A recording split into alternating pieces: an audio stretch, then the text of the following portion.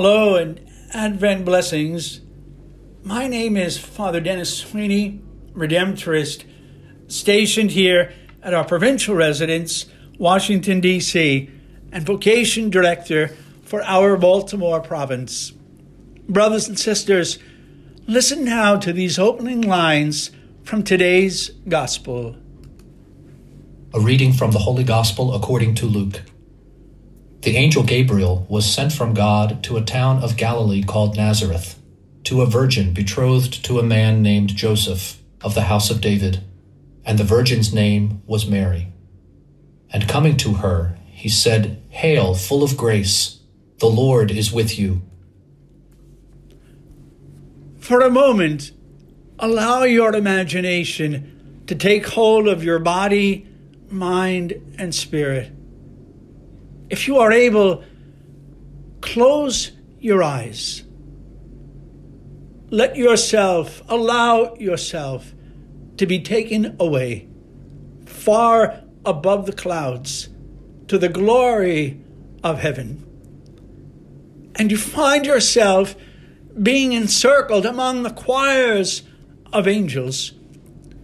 You are mesmerized by their awe and their splendor and their glory. They are beautiful to behold. And you sense the great excitement, the great anticipation that is welling up among all the angels. The angels, this heavenly host, they are in conversation with one another. The rumor circling around heaven is that God is coming to live on earth. God, the Almighty God, God, the maker of heaven and earth, is going to take on human flesh, is going to be born as an infant baby. All of heaven is in wonderment and awe.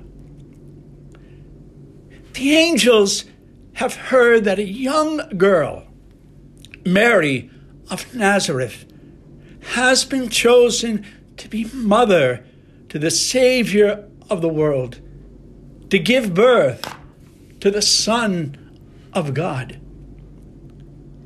Now the angels have discovered that one of them will be God's messenger to bring the divine announcement to Mary. And the excitement among God's messengers. Who will have the honor? Which angel? Which archangel? Will it be among thrones and dominions, from among the powers and principalities, from the cherubim, the seraphim?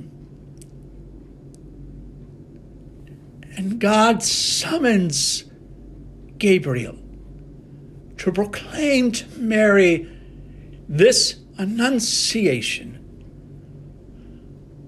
All of heaven holds its breath as the angel Gabriel descends to Nazareth and brings God's word, God's invitation to Mary. And Gabriel speaks the word of God.